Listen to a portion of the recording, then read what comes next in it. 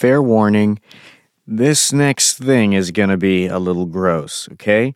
Take a deep breath. We'll all get through it. I want you to close your eyes and imagine this with me. There is more than one way to skin a cat.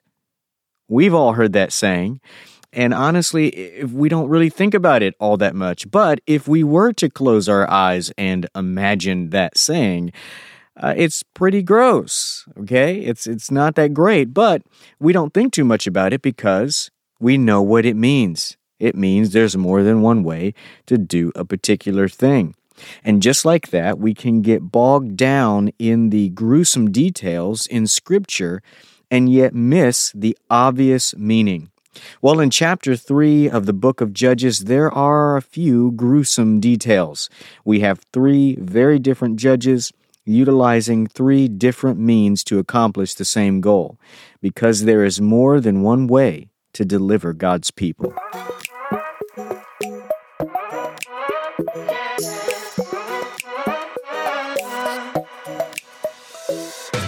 Hey, welcome to By the Verse. This is a podcast that is all about the Word of God. We take it chapter by chapter. I want to give a special shout out to none other than Loaf Doggy. I don't know if I'm saying that right. I hope I am, because it's not only a great screen name, but Loaf Doggy wrote a great review of this podcast on Apple Podcasts.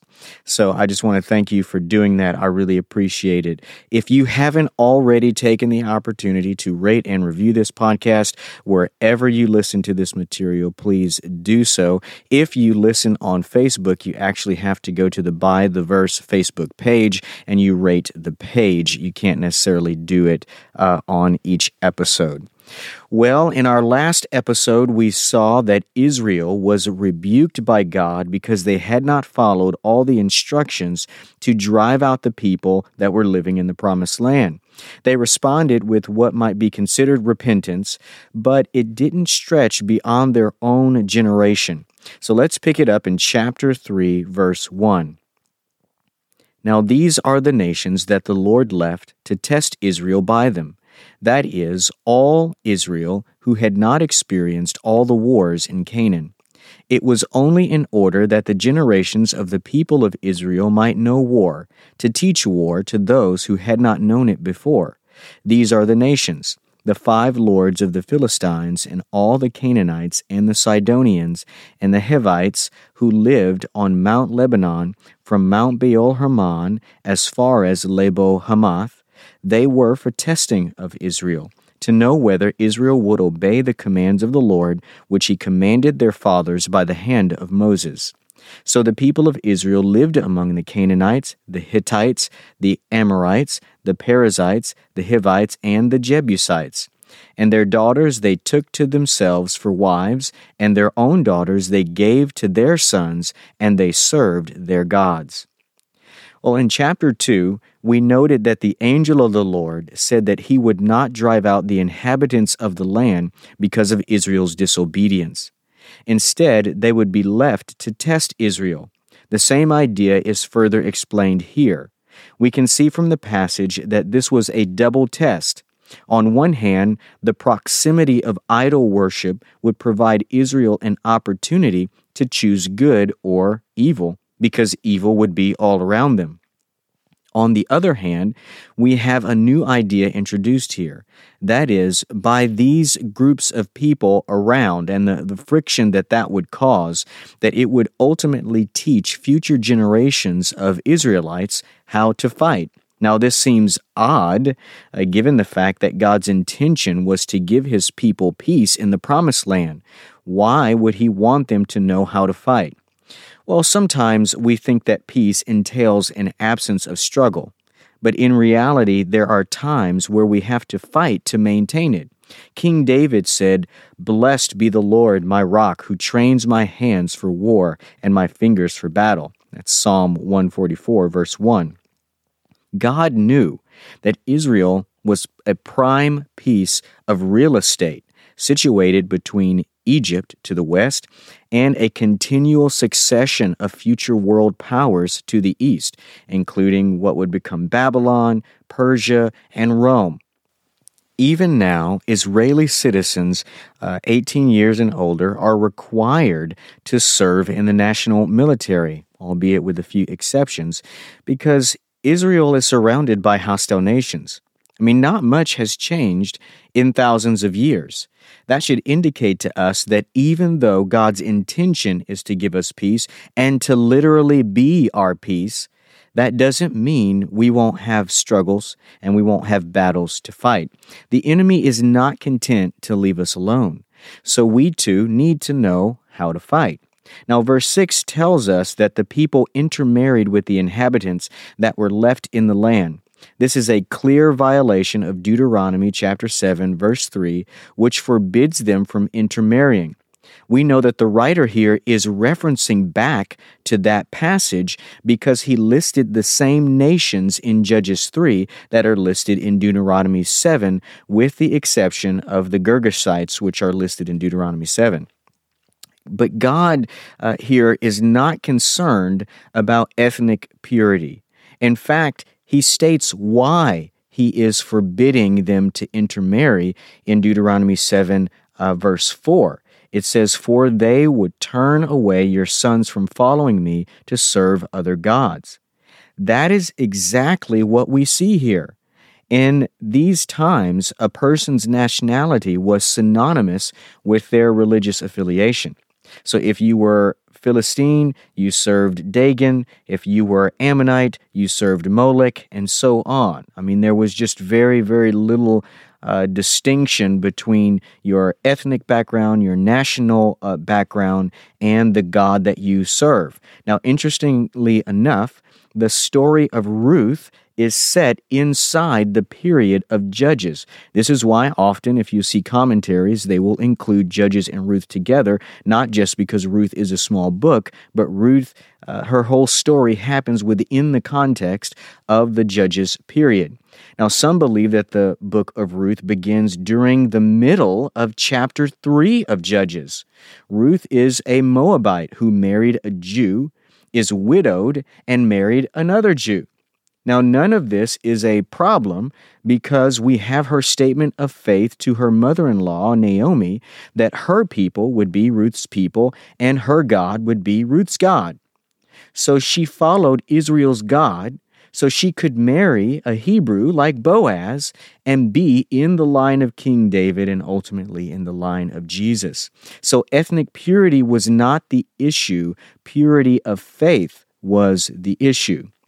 Let's go on to verse 3 in this chapter. Verse 7 in this chapter. "And the people of Israel did what was evil in the sight of the Lord. They forgot the Lord their God and served the Baals and the Ashereth. Therefore the anger of the Lord was kindled against Israel, and he sold them into the hand of Cushan-Rishathaim, king of Mesopotamia. And the people of Israel served Cushan-Rishathaim 8 years. But when the people of Israel cried out to the Lord raised up a deliverer for the people of Israel who saved them, Othniel, the son of Kenaz, Caleb's younger brother. The Spirit of the Lord was upon him, and he judged Israel. He went out to war, and the Lord gave Cushan-Rishathaim, king of Mesopotamia, into his hand. And his hand prevailed over Cushan-Rishathaim. So the land had rest 40 years. Then Othniel, the son of Kenaz, died." Now, we already talked previously about Baals and Ashereth, so we won't do that here. But the story goes that God sold Israel into their hands, which is another way of saying he surrendered them to Cushan. The idea is that instead of belonging to God, which comes with God's protection, God surrendered his ownership and allowed them to be owned by this king. So if you are not willing to come under the authority of God, then he'll hand you over, surrender you, sell you to the authority of another. Then you can decide how it feels to be under someone else and to have someone else as a master. Okay, so this king here is most likely not over the whole area of Mesopotamia, but perhaps a part of it. We're really not sure.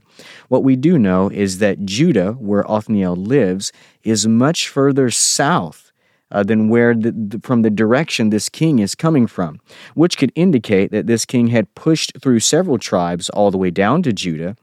Or it could just mean that Othniel was such a well-known figure. I mean, consider the story about him in chapter 1, okay? That maybe he's just a well-known commodity, and that's why God used him and people followed him. Of all the examples in the book of Judges, Othniel is the only one who exhibits all of the elements of the cycle that we've been talking about in the previous chapters. The people sin, they suffer, then they cry out. God raises up Othniel, God's Spirit is upon him, he saves the people, and the people have rest.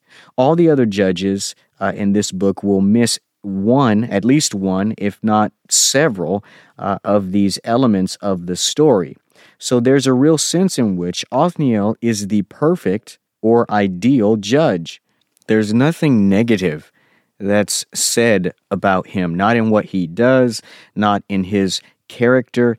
Every way that he is figured in this chapter and in chapter 1 is very positive. Now, that is not at all true, really, of any of the other major judges that we're going to read about in the story of Judges. Of course, there are 6 judges in the book that we know almost nothing about. It just says who they were and that they were a judge, but there's no real story attached to them. But of the 6 major judges, Othniel is really the perfect guy. He stands in contrast to all of the other ones who had very serious character and personal defects in some way. Now, verse 10 tells us that the Spirit of the Lord was upon him. We haven't talked about that much yet, but we see that in this book in several places. Now, in the Old Testament, the Spirit of the Lord came upon people, but he did not dwell in people. And that is a principal distinction between people of faith in the Old Testament and people of faith in the New Testament. We have the Spirit of God living on the inside of us continually, whereas they only had it upon them momentarily for very specific situations. The Spirit of the Lord enabled these Old Testament leaders to do things that they could never have done naturally or in their normal giftedness or skill set or wisdom. That should say to us that have this life in the Spirit as New Testament believers, okay, that the Spirit of God lives inside of us so that we too can do things and live in such a way that pleases God. It would be impossible to do if it weren't for the Spirit of God. We can do and we can be what God wants us to be because the Spirit of God lives on the inside of us. So the Spirit of God is within us to empower us to do what we could not otherwise do in terms of living this life of holiness and knowing the heart of God and doing the things that please God continually and not just momentarily.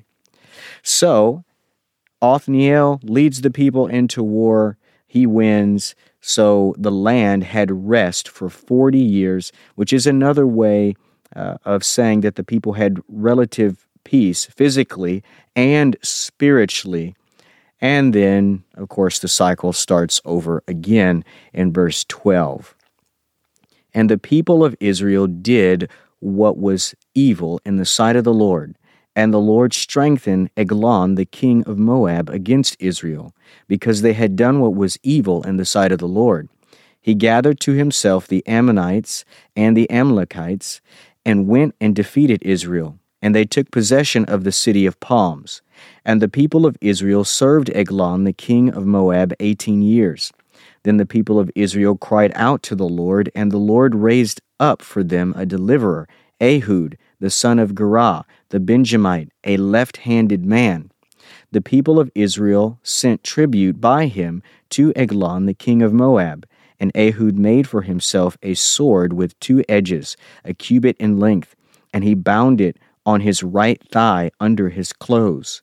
And he presented the tribute to Eglon, king of Moab. Now Eglon was a very fat man, and when Ehud had finished presenting the tribute, he sent away the people who carried the tribute.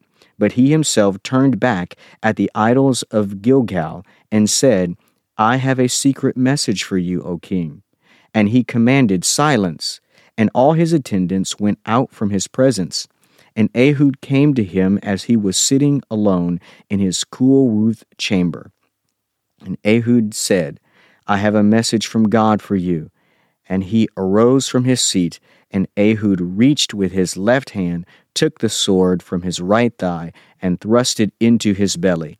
And the hilt also went in after the blade, and the fat closed over the blade.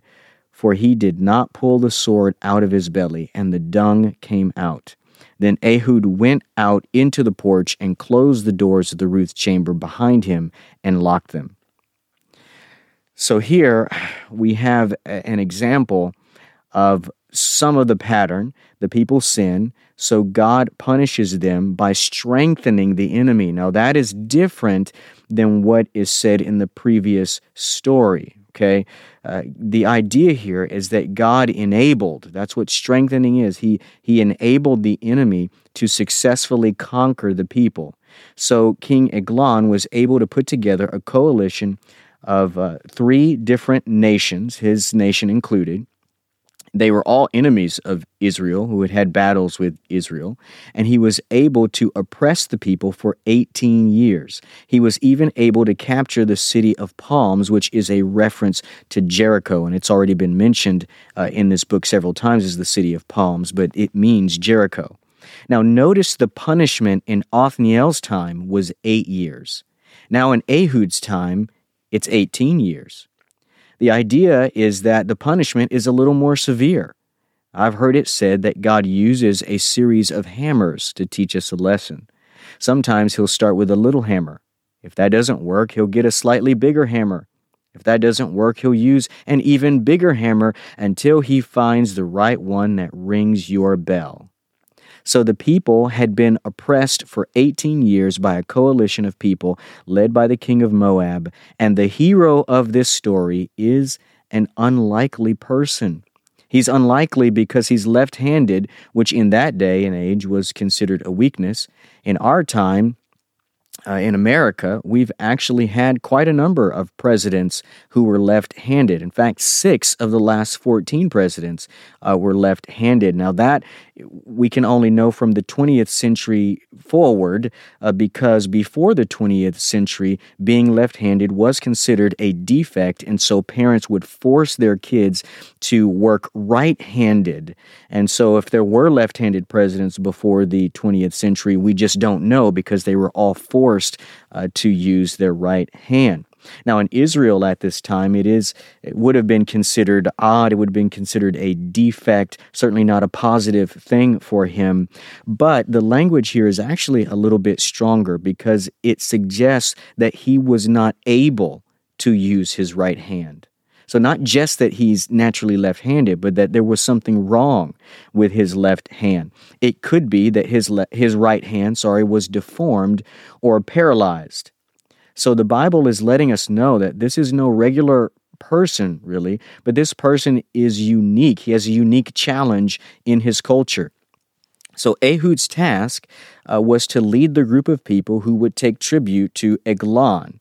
Now, you can consider tribute like royalties, taxes, a protection fee, all rolled into one.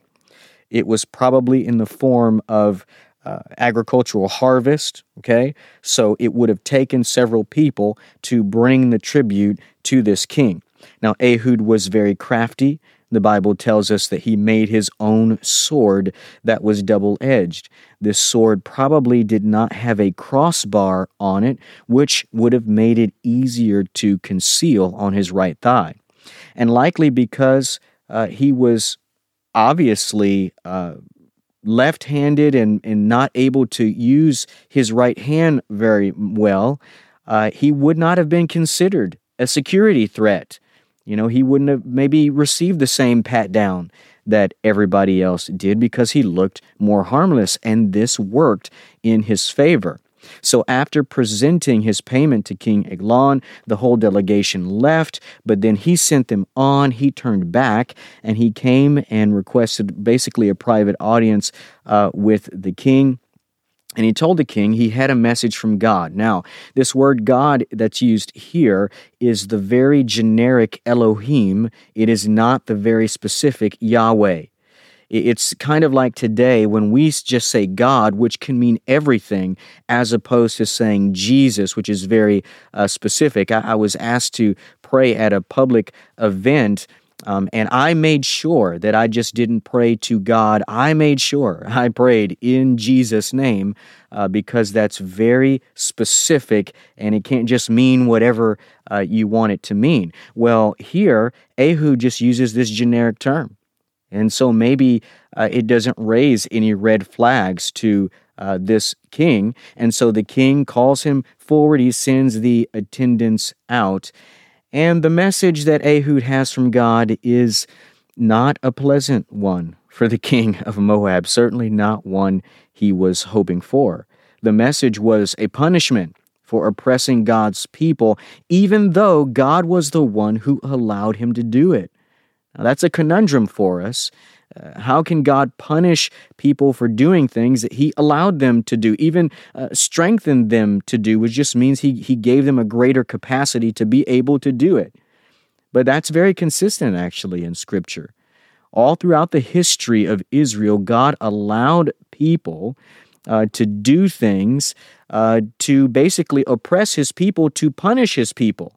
But then after a while, God would punish those oppressors for the things that they had done. The idea is that God doesn't make people do anything, but he does allow people to do the things that are already in their heart to do. And then after they've carried out the lust of their heart, their power-hungry blood lust, well, then God rightly punishes them for it. Now, as I noted in the introduction to this episode, sometimes the Bible is just plain gross. And this is one of those gruesome moments. Okay, so the king of Moab was a large man. Now, that is not to shame people who are large or who have struggled with their weight or their body image. I actually think that this is just an illustration that he had gotten fat off the land. You've heard that saying, okay, to get fat off the land. And it had been 18 years. Okay, so for 18 years, this man had been living large off the backs of God's people.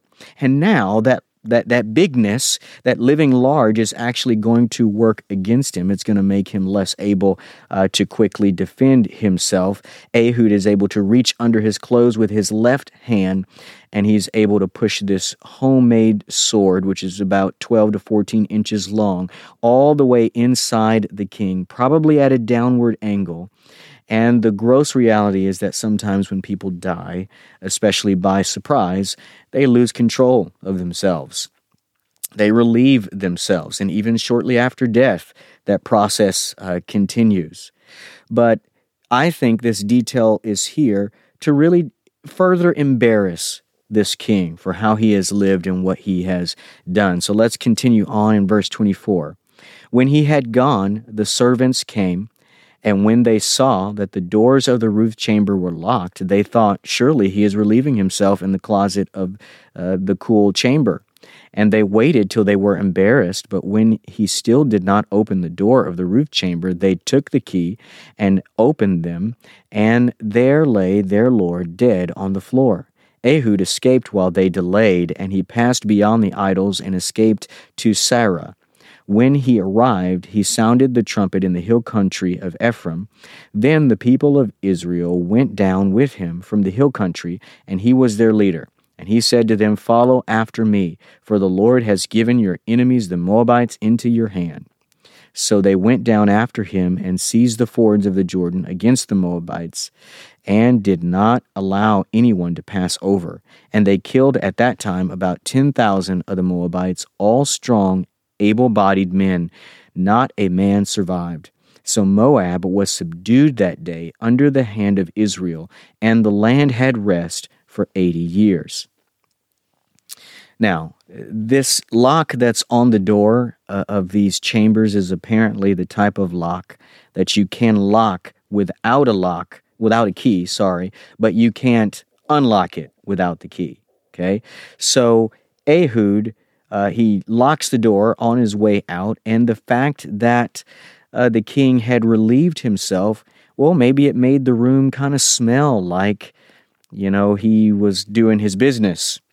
And that explains maybe why the servants gave him more time. The door was locked. Maybe there was a smell. They gave the king a little bit more time until they just felt like, okay, something has to be wrong. We can't keep waiting and waiting and waiting. We need to attend to the king, and they found him there dead.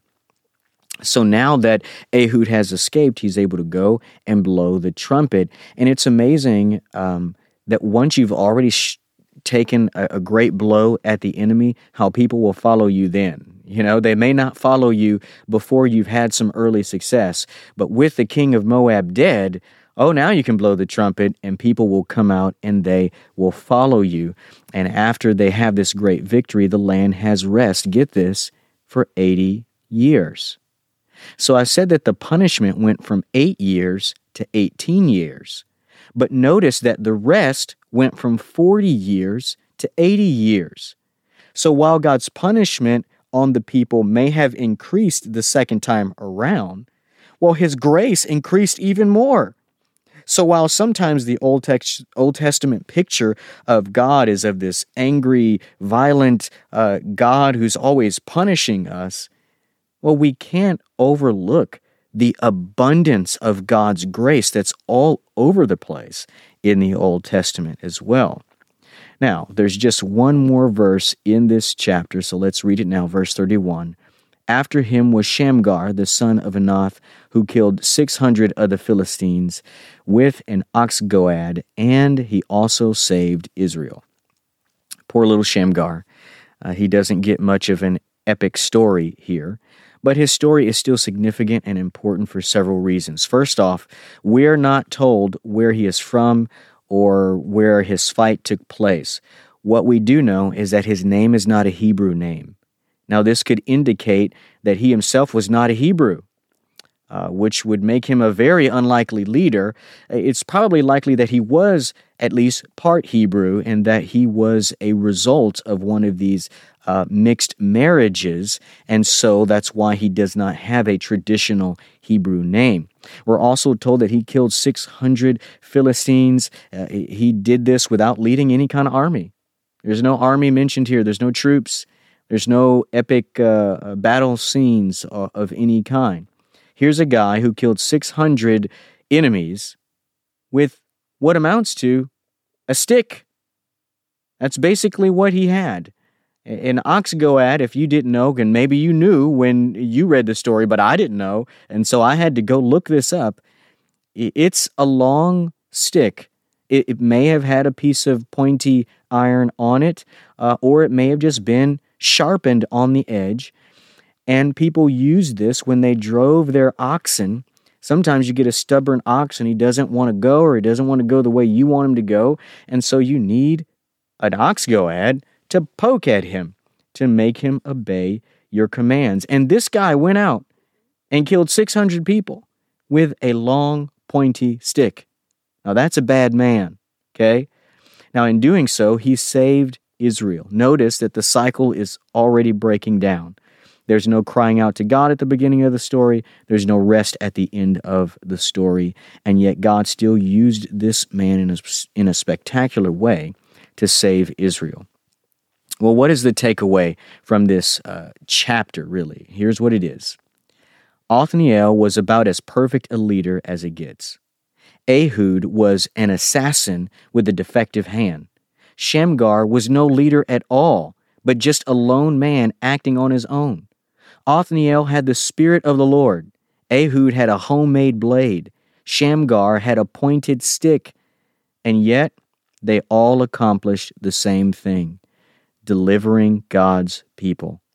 It doesn't matter who you are and what you have or don't have. God can use you and what you already have to accomplish His purposes. So let Him. Well, that's all we have for you today. On our next episode, we'll hop into chapter 4, and that's where we will be introduced to a dynamic duo of deliverers, and I can't wait to walk with you through their story on the next episode of By the Verse.